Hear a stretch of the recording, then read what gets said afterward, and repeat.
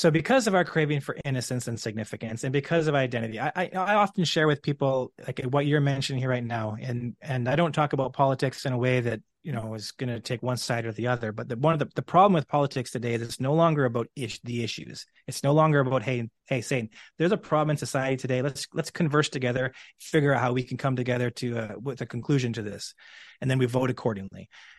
Politics has become an identity. And it's a place. I always say this: identity feels like home, and you will fight to protect your home. And Right. the problem in life is oftentimes is we have assigned identity to too many things, and sometimes we've assigned them to contrary things, which of course just leads to a total world of upheaval. Right? If you're going to have multiple identities, they at least need to be somehow, there has to be some common link that holds them together. But we are in a society where we have identity and these contrasting things, and we have to be very careful what we allow to become an identity in our life. Mhm.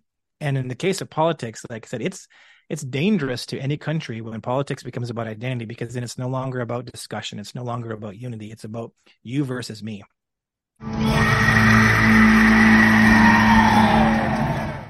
Listen to the vibes. Welcome, everyone, to another episode of Listen to the Vibes. And I'm very happy and very privileged to welcome here Pastor Corey Rosinski. And he's in California. Is that what I read? Yes, sir. That's right. The Bay All Area right. of California. But originally from Canada. Yes. Wow. Well, tell us a little bit more about yourself. Well, as I mentioned, Canadian born, lived in Canada my whole life. I've been down here in the States now for 7 years. I've been a lot of things in my life. Been a horse trainer, been a carpenter, been a pastor, been a musician. Actually, my first lead pastorate, I was a lead pastor for 5 years, and then I recorded an album and kind of went out and did the music thing for a while. That's ultimately what opened the door to come down here to California. I had a couple songs that were doing fairly well, and I got a call from California one day saying, "Hey, do you want to come down here and be part of the pastoral team at this church?" And I was like, "Nope, I don't."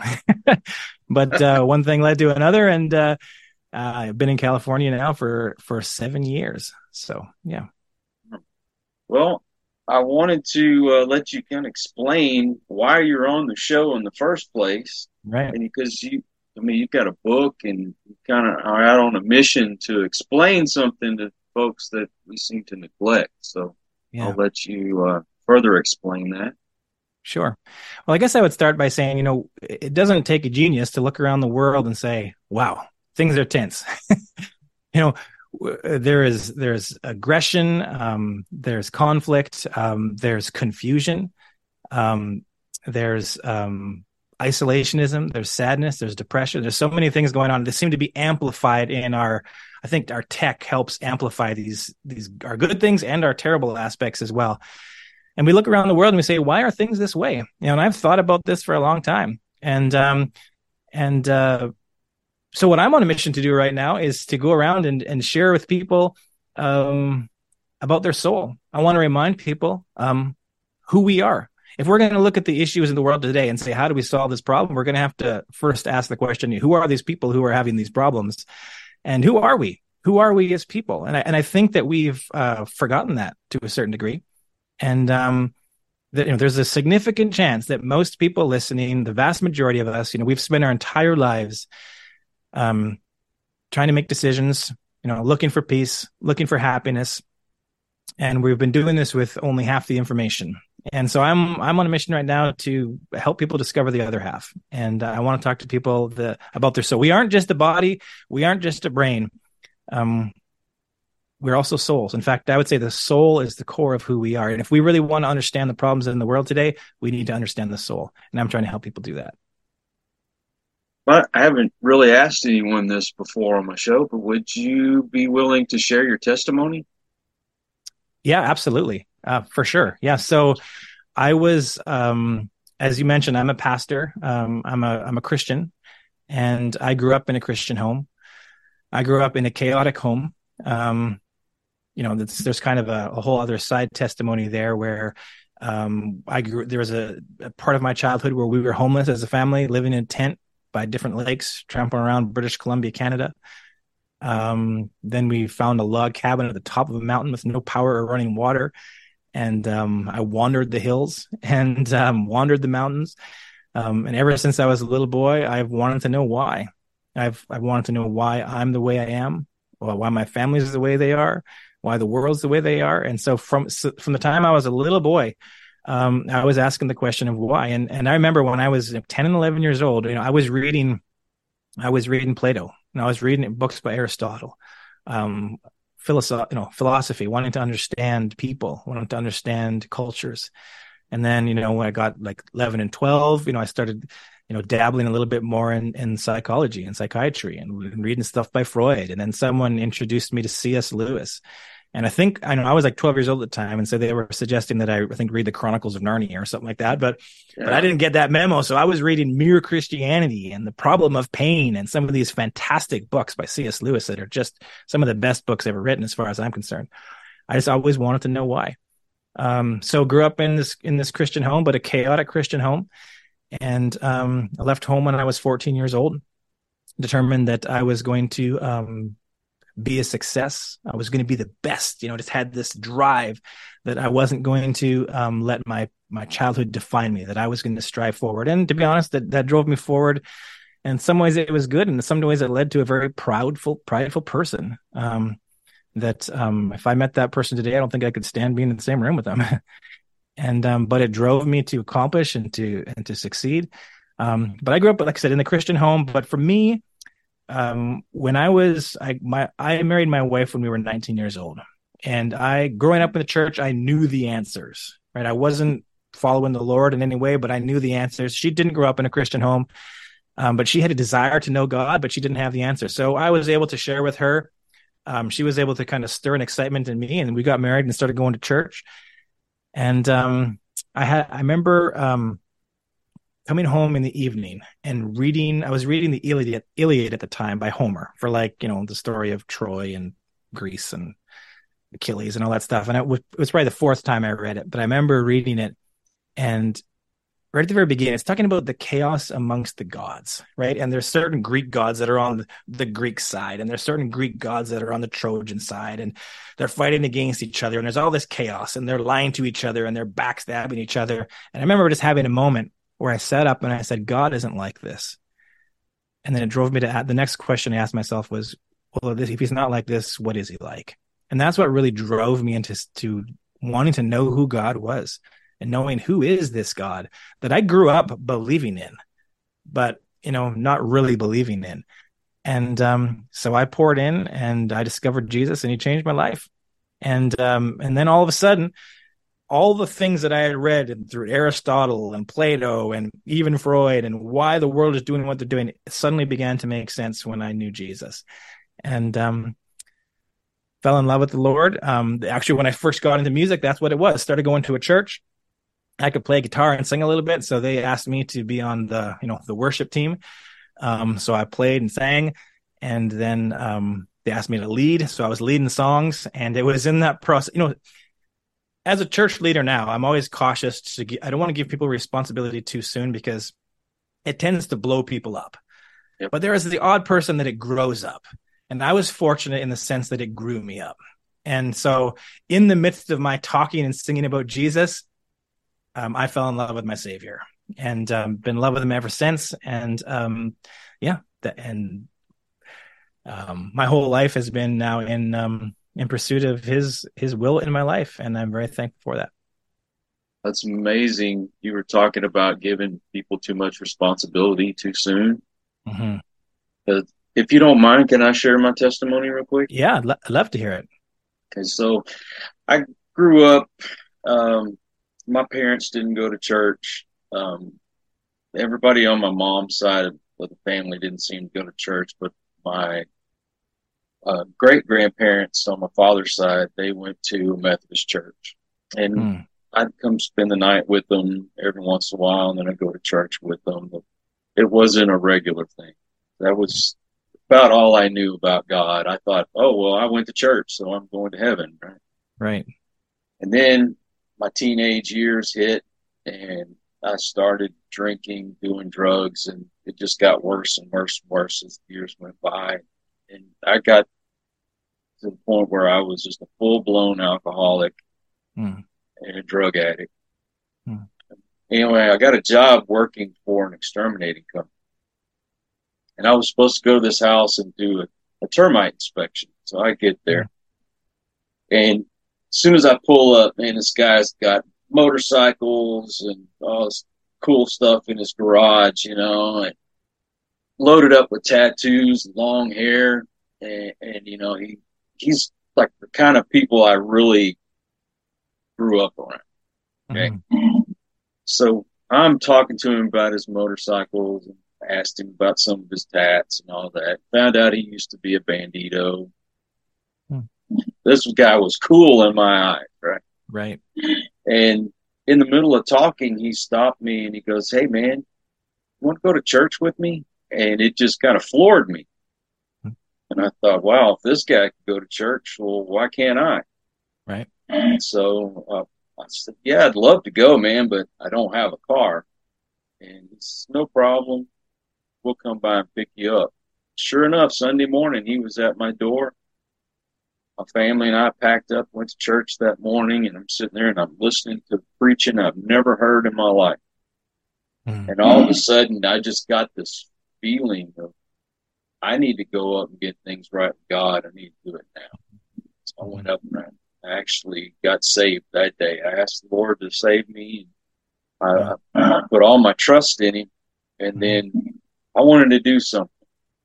And by the way, I quit drinking and the drugs overnight. Wow. Left it all behind. I got rid of everything in my house that you can imagine that had anything to do with that lifestyle that I led, right? Wow. And so I started going to the juvenile detention center, and I would preach there, and I helped with children's church, and I was doing everything. And I moved up where, I was preaching on a regular basis, and I took over the children's church. Anyway, to make a long story short, I don't want to get into details, but I had a falling out with my preacher and I left. And when I left, I went full force back into my old life again. Right. And by the way, I ended up having a heart attack because I was drinking and doing too many drugs. And that was when I was 36 years old. Wow. My first wife decided that a younger man was better for her. So she left me for a guy who was barely older than my daughter. And spent the next 10 years kind of wandering the world, not knowing what direction to go in. But I finally got to know myself again and met my wife that I have now. And then a year later, we decided, hey, let's get married. And she's like, hey, you need to get right and follow your spiritual path again. And here I am. So right on. Sorry if that took too long. No, that's great, man. I remember a friend of mine asked me one time, and I won't divulge his information at all, but he had felt like he had just fallen into the deepest sin. And I remember him saying, I don't know that God walked me back, and what could God possibly want, with me? And I remember talking to him and saying, first off, he's your only hope. There is no second option that's actually going to work. And the next point was, God uses people exactly like you who have been through all these differing things that oftentimes in religion are considered, taboo. And yet, man, that's what Jesus came to save sinners, man. And I'm a sinner. And I was in a conversation with someone this morning, and they said something really complimentary about me, too complimentary. And I responded back to saying, you know what? I'm a sinner saved by grace. God's grace and goodness. I appreciate the nice things you're saying, but at the root of it, I'm a sinner. And because of that, God can now use me to share to other people. There's no pit too deep. You haven't fallen too far. There's always hope. God's arms are always open. Yeah. Well, we'll say I'm taking slower steps this time. Yeah. Because I got into it. I think I burned out as well. Yeah. But I also was not keeping my eye on God. I was keeping my eye on my pastor. And he's a man. He's going to make mistakes too. Yeah. but I can't hold that against God. Right. That was my fault for not keeping focused on Him. Yeah. Yeah. I mean, I you're going often, to go through it. yeah, I'll often tell people, whatever you do, don't mistake Christianity or Christians for Christianity. Mm-hmm. We're fallen, fallible people as well, and we say and do stupid things. And it's not Christians that define Christianity; it's Christ. And that's where we need to keep our focus. Right. While we're watching this program about cults, Hmm. and while we're watching it, I'm like, this is a great thing that they're exposing this kind of stuff, but the world looks at all of us Christians like being in a cult, Right. and it's not like that. Right. So why do you think that there's such a push nowadays to get rid of God? Right. Well, I think at the core of it, at the root of it, I mean, if God is God, then I'm not. I mean, I don't want to oversimplify the issue, but I think that at the deep root, I mean, that is at its core. If God is God, then I'm not, and a lot of us have a problem with that, because we want to do what we want, we want to say what we want, we want to define morality the way we want to define morality, we want to define truth the way we want to define truth, and God gets in the way of that. And I think at the deepest core, at the deepest root, I think that's lingering there. It's that attitude and that struggle with, if God is who He says He is, then I don't get to make all the decisions. That I don't get to, define reality. He defines reality, and a lot of people struggle with that, and understandably so. But what I would encourage them to do is dip their toe in the water. Admit the water may look murky, but it is pleasant, and especially if you aren't looking at it in regards to Christians, but in regards to Christ.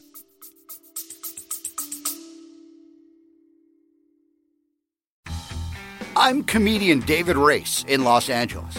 I host a celebrity-filled paranormal talk show like no other. Monstrosity has great guests answering weird questions. You won't believe the combo of celebrities and paranormal experts who've been on this show. I guarantee you'll like Monstrosity, or you get your time back. Go to monstrositypodcast.com right now and take a look.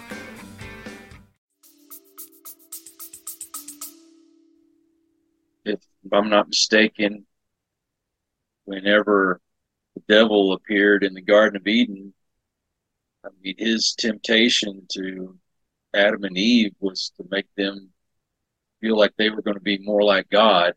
Yeah. And Yeah. you could basically you get this knowledge, you're going to be God. Yeah.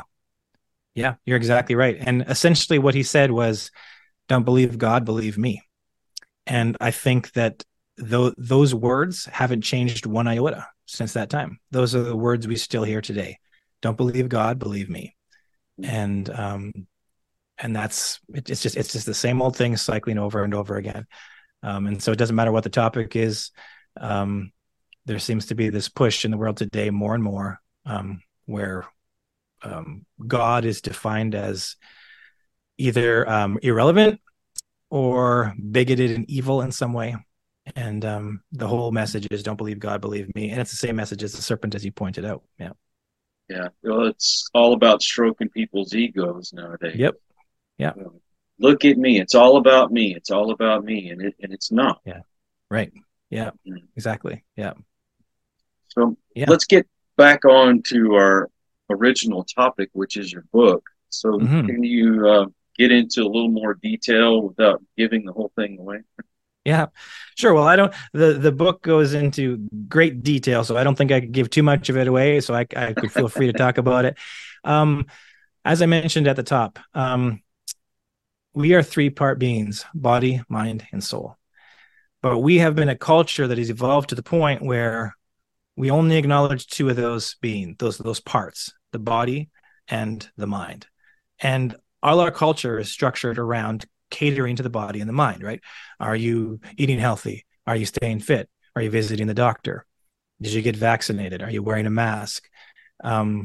is your coat warm enough, right? We can go on and on about all the desires, of the body. And then, of course, there's the mind, the constant stimulation of the mind. I was talking with a psychiatrist a little while ago, and they were talking about how we live in the culture today where all these devices, these phone devices, and all these social media sites, what they actually do is they release dopamine into our brain. And so a long time ago, there was the warning about cocaine. I remember like decades ago, and how cocaine released this huge drop of dopamine onto the brain, an unnatural drop. Our brains, of course, get dopamine, through food, through sex, through sleep, all these different means. But different drugs will just huge dopamine drop, and how it, like, our bodies aren't designed for that. And once we've experienced it, we want more. And that's where kind of addiction, partly comes from. But I said, it's not just cocaine anymore. It's these devices. It's TikTok, it's Facebook, it's all these things that are constantly pulling. We can pick up a phone, and within seconds we can be watching, a Billy Graham sermon from the 1950s, those good old sermons, or we can be looking at porn, right? Yep. Or you can be watching a bunch of grown men build a castle out of cardboard boxes. Like I'll walk into my son sometimes and be like, "What are you watching? These grown men," like I said, just doing all this ridiculous stuff. Or you can watch someone get murdered. Like it's amazing what is online and what comes, into the eye gate through these little devices. And they release dopamine, boom, boom, boom. And they said the result, the problem today, it's similar to, the drug issue that they had in the past with these big release. But now we're talking about children. Now we're talking about the masses who are getting addicted to unnatural dopamine drop. We are obsessed over the body and the mind, is my point. Meanwhile, our souls, what I would argue to be the very core of who we are, the part of us that best defines us, our soul, they're starving to death because we haven't been feeding our souls. We've been obsessed with the body and the mind. Preacher used to say church was our spiritual gas station. You needed to stop and fuel up. Yeah. You couldn't keep going and going if you didn't get that good fill up of the Word of God. Right. So, and your appeal, though, is more than just Christians and believers. You appeal to the atheists as well. Yeah. So, I mean, I'm happy to talk about the topic kind of at any level, but the truth of the matter is we are all three-part beings, body, mind, and soul. And we may now argue or have discussions, maybe a better way to put it, over different aspects of, how we came into being and all this different, but the truth of the matter is we are all unified in the soul. I mean, that's one of the beautiful things. That's one of the things that we have missed by putting the remembrance of the soul on the back burner. See, we are divided by all sorts of differing physical traits and physical appetites. We're divided by differing perspectives on this or that, different psychological perspectives. But in the deepest part of us, the soul, my book is titled "The Magnetic Heart of God: Understanding the Five Cravings of Your Soul." And we are united in these cravings. The soul is the thing that unites us. Our skin color doesn't always unite us. Our perspective on politics or religion doesn't always unite us. We all want different food. We all prefer a different TV show. But in our soul, we are all driven by what I believe the same five fundamental cravings.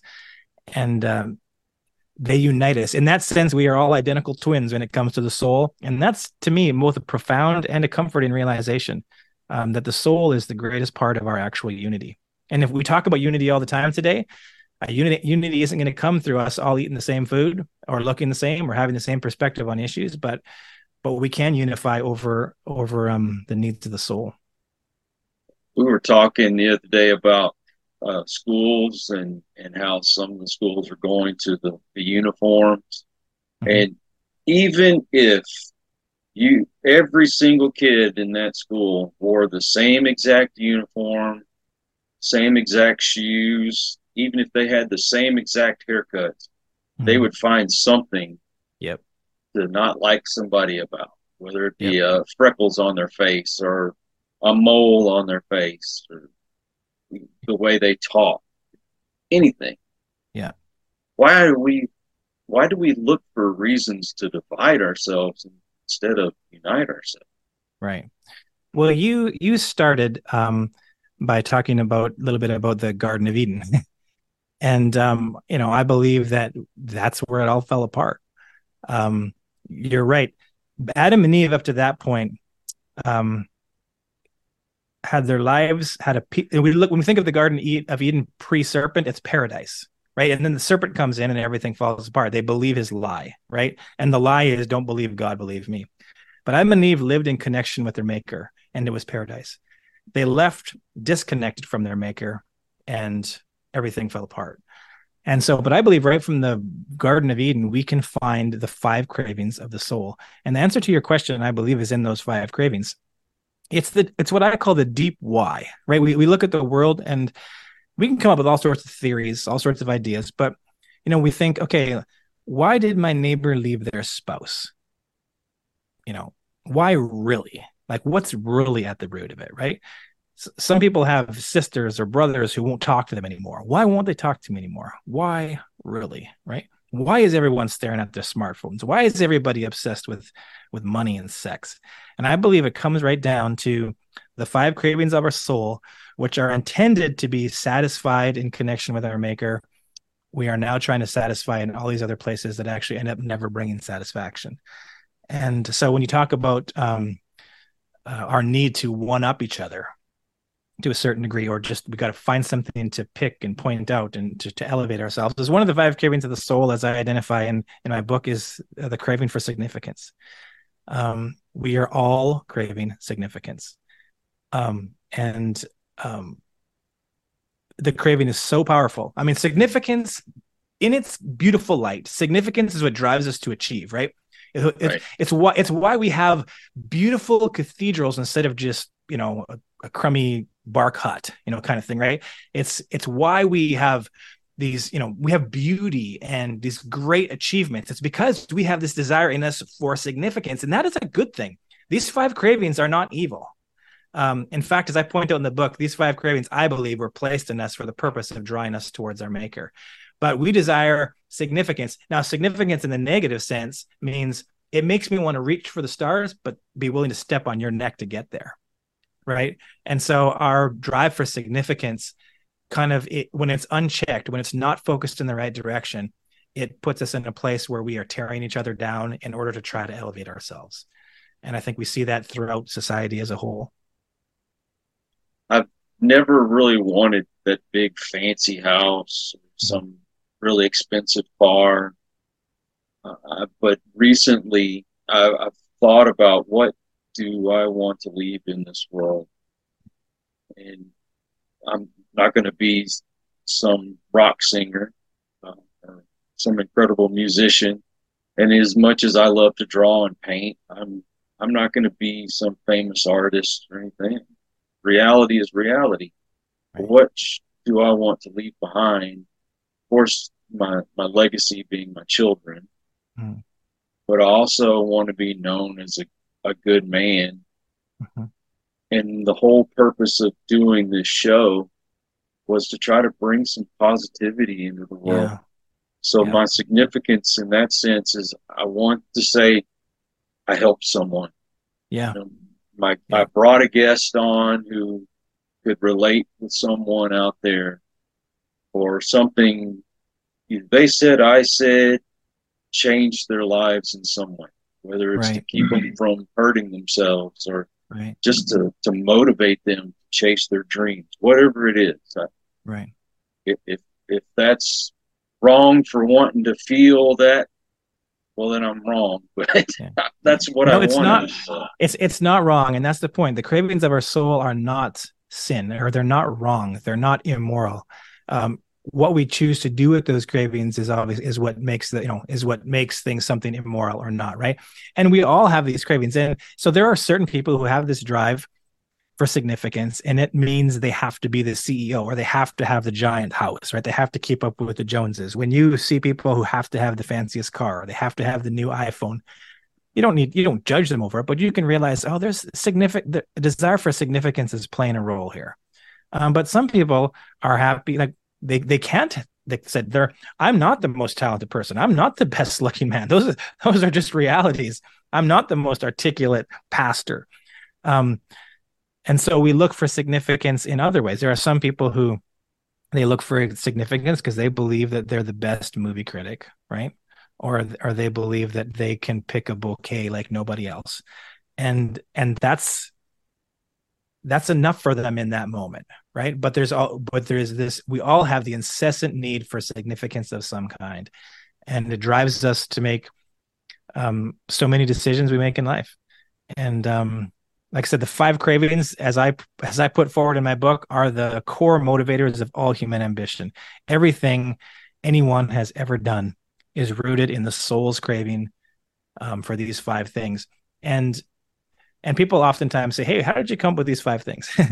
Well, the first 4 are from my studies in psychology, and I mean, the difference is I link them not to the brain, but to the soul. I believe they go much deeper than psychology.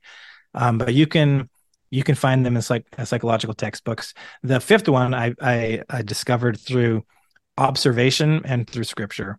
And I'll just tell you what the cravings are if you like. So the 5 cravings of the soul are security, identity, independence, significance, and innocence. And I propose that all human activity is motivated by these 5 cravings of the soul.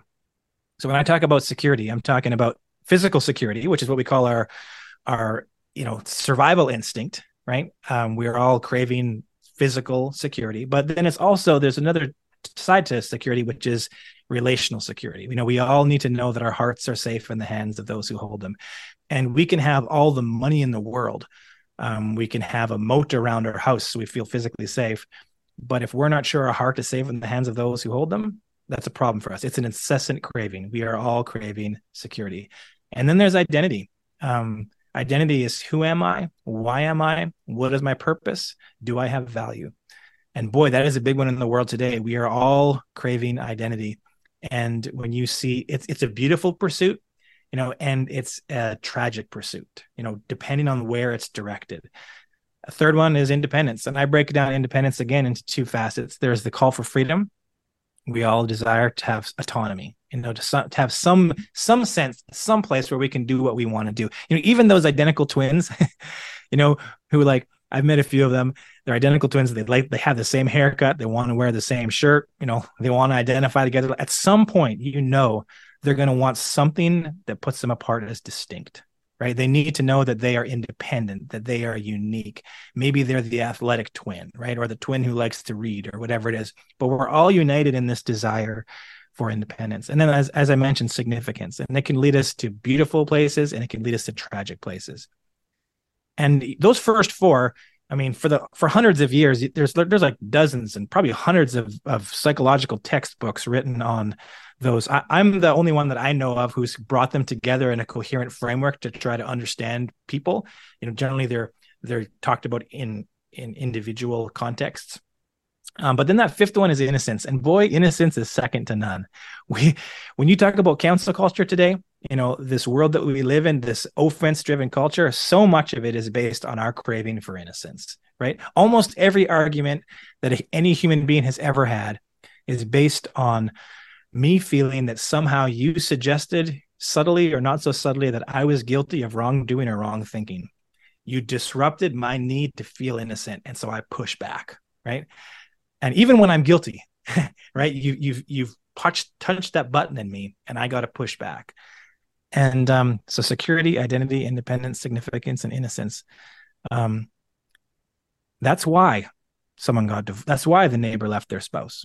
That's why my sister won't talk to me, right? Or on and on it goes. If you're, people enter into marriage with the anticipation that it will grant them security, identity, independence, significance, and innocence. And when it doesn't, well, they feel it's threatening that they exit the marriage, right? All of our relationships with each other are entered into with the unspoken expectation that you are going to do something to either improve or at least, sustain my sense of security, identity, independence, significance. And if you don't, I'm out of here, right? As a person, that's the way we interact with each other.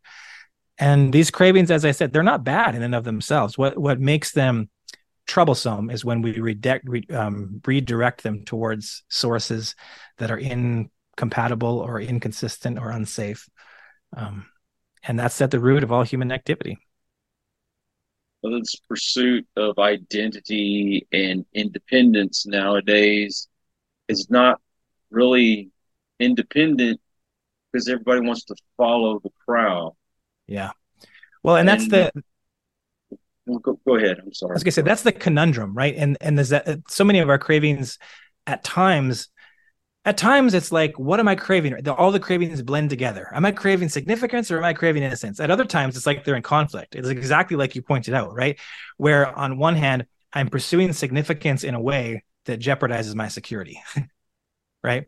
And sometimes they are just in conflict in that regard, right? And so that's the human conundrum, right? And that's what happens when you direct them into all sorts of different places. It's crazy because all everything you said falls right in line with what people want now. Yeah, yeah. Well, I want to be this and I want to identify as this and yada yada. But what's everybody else doing? Right. And they fall right in with everybody else. And Yeah. I guess that's part of that security is knowing, oh well, you're not going to judge me because everybody's the same. Right. Right. Well, and there's that paradox where we all are driven through life stuck in the tension of wanting to remain hidden and yet be seen. Right? It's that paradox where the person who can manage that correctly is the person who will have the best chance of living a happy and peaceful life. And people who can never manage that paradox, are people who are depressed and sad and angry and frustrated and combative and I'm working so hard on not being so judgmental against people. And it's also true that when you're pointing the finger at everybody else, you've got three more pointing back at you. Yeah. I'm very guilty of that. Where do you find that happy medium when it comes to, you have your convictions and you want to convey to others, but you don't want to be judgmental at the same time. Right. Well, I think that when it comes down to it, so because of our craving for innocence and significance, and because of identity, I often share with people like what you're mentioning here right now, and I don't talk about politics in a way that is going to take one side or the other. But one of the problem with politics today is it's no longer about the issues. It's no longer about saying there's a problem in society today. Let's converse together, figure out how we can come together to with a conclusion to this, and then we vote accordingly. Politics has become an identity. And it's a place. I always say this: identity feels like home, and you will fight to protect your home. And the problem in life is oftentimes we have assigned identity to too many things, and sometimes we've assigned them to contrary things, which of course just leads to a total world of upheaval, right? If you're going to have multiple identities, they at least need to be somehow, there has to be some common link that holds them together. But we are in a society where we have identity and these contrasting things, and we have to be very careful what we allow to become an identity in our life. And in the case of politics, like I said, it's dangerous to any country when politics becomes about identity, because then it's no longer about discussion. It's no longer about unity. It's about you versus me. It's about me keeping my house safe from your invasion, right? And unfortunately, I think that that's at the root again of so many things in our societies. We've attached identity to too many things. We should let it be preference, right? I prefer this, and not let it become an identity. But how do we step back from that? Well, I think the first is realizing what the problem is, and the problem is that I've made this. And it's interesting, Evan. Think about TV commercials. They're no longer promoting a product, right? They're promoting an identity, right? If you get and the other five cravings as well. If you use my credit card, you'll be part of an exclusive club. Wow. Speaks to my significance, speaks to my desire to have an identity there, right? Same, the old beer commercials, right? They're all, women running around in bikinis. Boy, if you drink this beer, all these ladies are going to come out of the woodwork, and you feel like, wow, I am special, right? I'm significant, right? Or even today too, then the innocence card is always played. if you don't vote for me, you aren't innocent. You're guilty. Right? Right. All these things are played everywhere. No one's promoting a product, right, or an idea anymore. They're going straight to they don't even know what they're doing yet. They don't, Yep. but they're going straight for those 5 cravings of the soul. And that's what, of course, draws us, because we need to have those 5 cravings satisfied. It's funny you touched on that, because when I first started voting, I voted one direction because that's what was what's what we were supposed to do. Right. That was this is what our family does. We vote this way. Right. And then when I did more studying and said, well, this more aligns with my beliefs, then I changed the way I voted. Right. And now it's all about, oh, you're one of those or you're one of those. Right. Instead of, okay, well, how do you feel about spending, government spending? How do you feel about right. this issue or that issue? And why do I have to be, or I have to vote this way if I'm this type of person? Right. That's not how I feel. And when you sit down and have an actual conversation with people on how they feel about these issues, and you're like, well, that's how this party votes. Right.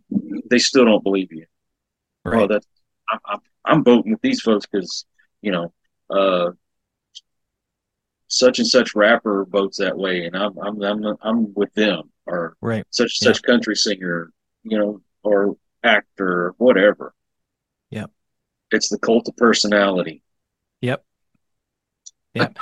And dividing us into tribes, right? Yes. Like you look like this, so therefore you must vote that way, right? And it kills any conversation, and that's a scary place when that happens. The world is becoming scarier and scarier each day, and I'm afraid to say this. I feel like we are going to split as a country eventually. Yeah, and I don't like it.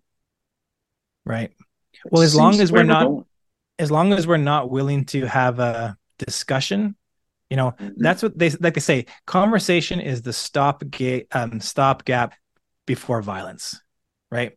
And if we're not allowed to have a conversation, or if we're not willing to have a conversation, it's scary when you think of, because that violence and chaos kind of becomes that next step. So being able to have a conversation, being willing to have a conversation is so vitally important. And sadly, because of, like I said, so many things becoming identity. And the interesting thing about it is, I mean, we live in a world today, or a culture today, that it doesn't value the family as it once did. And family is a primary place that people found identity. It doesn't value religion the way it once did, right? And that was a place that people found identity. It doesn't value patriotism, the way it once did.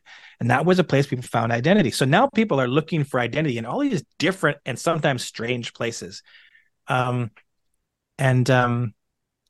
it propels them into what I think ultimately things that will make them unhappy, but also it forces people into all these corners. And all of a sudden, like I said, we can't have a conversation anymore because you're from that tribe, I'm from this tribe, and we can't converse.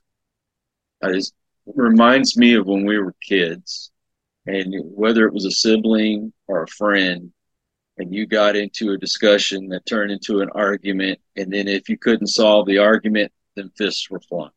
Right. That's exactly what we're doing as a society. Nobody wants to sit down and actually talk. It's all about, I'm right and you're wrong. Right. There's no compromising anymore. And as the song says, you're looking for love in all the wrong places. Right. Exactly. Yeah, and so for me, I feel like I have a message where I want to remind people of their soul, because in understanding who they are, we understand who the people around us are, and that gives us empathy, and that gives us compassion. You talked about a while ago about not wanting to be the person who judges, right? And I think that's a very noble thing. But when I understand, I'll get personal for a moment here.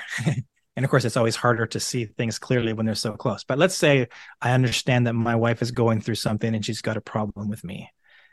It is so helpful to know that at least to start with, when I'm looking, how can I love her? How can I come alongside to help, to realize that the problem is security, identity, independence, significance, or innocence. One of those or a multiple of those are being triggered, right? When I look at a young person, I'm like wondering, why on earth is that young person joining that group of ne'er-do-wells? I'll sound like an old person for a moment.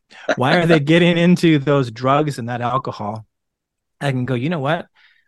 They didn't find identity at home. They looked and didn't find it, but they're finding it here. They're craving for identity. Craving for identity is what propels them into this, right? Or I'm talking with someone and they are agitated and they're frustrated and they're wanting to fight with me. What is the problem? Well, I can tell you, I'm either somehow they're perceiving that I'm threatening their security or their identity or their independence, right? Or their significance or their innocence. And when I understand people, I said, these are the 5 cravings that are the root of all human activity. And I mean, it just narrows the circle and it helps me to understand people. And when I understand people, I can have patience with people. When I understand people, I can have compassion with people. When I understand people, I can truly love them in actual action and not just, saying the clever phrase. So yeah, I really want people to become aware of this because I truly believe I've talked to a lot of people about this. It changes your life when you finally look at the lens and you can see. I mean, I'm at home right now and there's a window in front of me and there's traffic driving everywhere. I know what these people are looking for. I know everything they're doing. I know what they're looking for. And that allows me to empathize with them. It allows me to have compassion with them. It brings me to a point of unity with them that I wouldn't have otherwise. We take the soul for granted. Yeah. Yep. I mean, how many times does someone say, well, I love that person all the way down deep in my soul. Yeah. But yet they neglect it. Yeah. They don't feed the soul. Yeah. And it's like we're scared when we use the phrase, it's always ambiguous, right? It's like the studies show that like the vast majority of people believe in an ambiguous soul, and they believe in the idea of a soul. I don't know yet if they believe in a defined soul, but they definitely believe in an ambiguous soul. And my goal is to say, this doesn't need to be ambiguous. In fact, it shouldn't be ambiguous. We can define what this looks like, right? And when we define what it looks like, we understand ourselves and we understand each other. And so that has been my mission, to remind people that more than a brain or a body, you are a soul. You exist beyond biology. And when people awaken to that realization, it really changes the way you view everything. And I also argue that, there's a movie, it's a really good movie, Oh Brother, Where Art Thou? Oh yeah, I love that movie. There's a scene in there where there's that one fella who sells his soul to the devil for, so he can play his guitar really, really good. And that one other character, the one who's not so smart, says, "For that you sold your everlasting soul."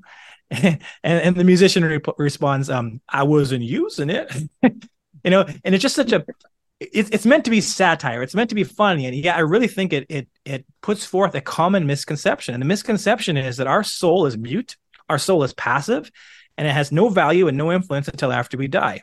And I'm saying the exact opposite. I'm saying your soul is what best defines you. Your soul is the core of who you are. Your soul is the root of all your motivation. And I talk about the internal hierarchy. The soul sends directives to the mind and the mind to the body. That is our internal chain of command. That is the hierarchy behind all other hierarchies. And if we don't understand our soul, we don't understand ourselves. There are so many folks that I talk with that talk about the soul. You have a good soul, or you have an old soul, or right? You have a bad soul. Right. I think you are feeding it with everything you put in your brain and everything that you believe. And a lot of folks think that, well, one, you're going to become a ghost, or two, you're just not going to exist anymore. Right. Now, to me, I truly believe you are going to go to heaven or you're going to go to hell. Right. And so what kind of soul do you want to present in front of God? You want that one that's just nothing but filth, or do you want that clean one? Right. How do you want to Well, be judged? right. And I think that when it comes to the idea of the soul as well, I mean,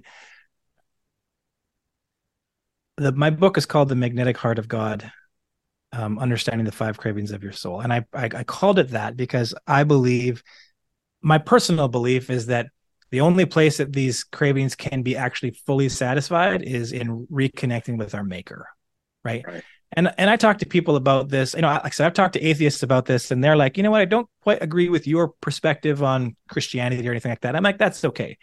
But they've said, but I do, what you're saying about the soul makes sense, and when I understand that there's something I can't explain. And I mean, when you talked about people saying you're an old soul, like I said, we use it in an ambiguous way. We use that all the time. I mean, the Olympics is going to come up next year. We're going to hear a whole lot of the triumph of the human spirit, right? We're going to hear phrases like that. People talk about the subconscious, again, ambiguous type stuff. People talk about the heart. You have a good heart, or you have a kind heart. What they're referencing is the soul. They're unofficially acknowledging the reality of a non-biological presence, which they somehow admit wields more influence than brain pathways, neural pathways or hormones. And yet modern society is uncomfortable defining it. And I think, and the interesting thing is it's only modern culture that has rejected the soul to a certain degree. Throughout all of human history, it has been embraced and it has been understood. And the reason isn't because there's some sort of scientific reason to not believe in it, or there's some kind of logical reason to not believe in it. The reason is there's some other motivation. And, I don't want to, divide people by digging too much into what that motivation might be. But to not believe in a soul is not science. You're not following science.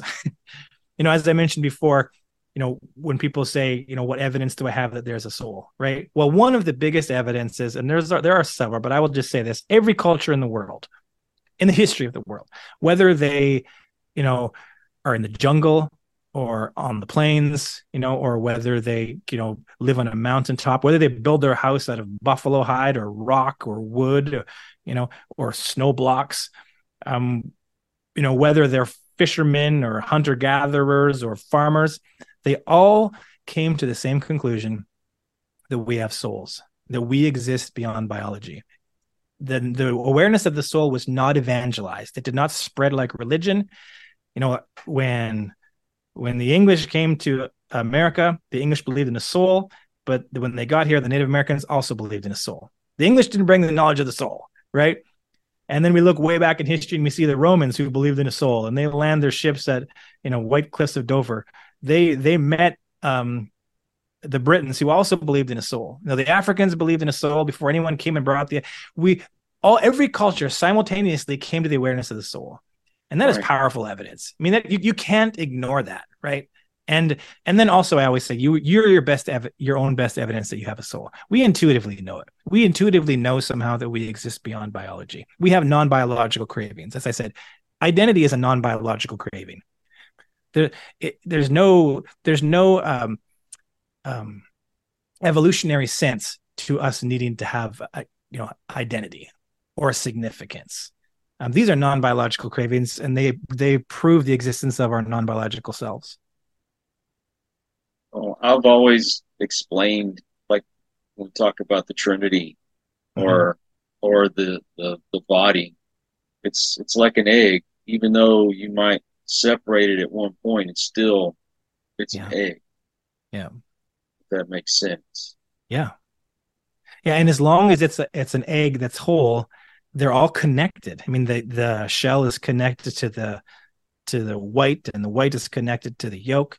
And sometimes I'll refer to the ourselves as small T trinities, and that we are that three-part being, that body, mind, and soul. Each one is connected to the other. If you do something that impacts one, it impacts all the others. Now, obviously, when we die, again, and this is not simply a Christian statement or a religious statement, it's the statement that every culture in the world, the conclusion that they all came to independently: when we die, there's a part of us that lives on. And like I said, different religions have popped up to try to explain that in a different way, but they all came to that same awareness, right? And that is huge evidence. So obviously, when our brains and our bodies are in the ground and die, our soul continues to live on. Well, do you have a website? Yeah, my website is CoreyRosenke.com. And yeah, there's a bio on there. There's some links to people so people can order my book. Share a little bit more who I am. People can connect with me through there as well.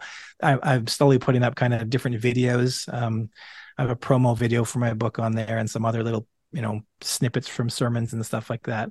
But yeah, CoreyRosenke.com would help people find anything they would like to know. If they didn't go to the website, where else could they get your book? The book is available everywhere. So Barnes and Noble, Amazon. I mean, it's my publisher said it would be available at 97% of bookstores across the world. So Wow. I'm taking that to mean that it'll be available everywhere. So yeah. And do you do social media? Yeah, I'm just getting into that. I'm not a social media expert, that's for sure. I prefer chatting with people, but I have Corey Rosenke Ministries on Facebook. I just started Twitter, and oh man, that is a different world. It makes my head spin. Again, that's just C Rosenke or at C Rosenke on Twitter. So absolutely. I'm slowly kind of putting some stuff on YouTube. Most of my stuff on YouTube is my music. Like I said, I was a singer-songwriter, toured around, made an album for a little bit.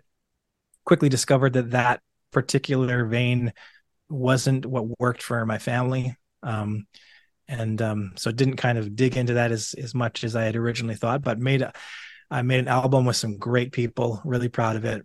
So all that stuff's on there as well. What's your YouTube channel? Again, it's just Corey Rosenke. pretty straightforward. Yeah, exactly. I don't even think I started it. I think someone else started it for me at one point or whatever. Yeah, just my name. If you type my name in, all this stuff will come up. So, well, I am going to put all those links in the description so to make it easy for folks to find you. I appreciate that. And Corey, thank you so much for coming on the show. I really appreciate the conversation. Oh, thank you so much. What a privilege. Yeah, we're going to have to do this again. We'll get into some other subjects. Absolutely. Yeah, for sure. But, again, thank you. And I also want to thank all you folks out there. If you are new to the channel, well, I hope you'll come back. Hit that subscribe button for my regulars. You guys are awesome because you make it possible for me to do this. Till the next one, everyone, please take care. Be kind to one another. God bless and peace. We hope you enjoyed this episode of Listen to the Vibes. You can catch us on Buzzsprout or wherever you listen to your favourite podcasts. And on YouTube. Follow us on Facebook at The Vibes Broadcast Network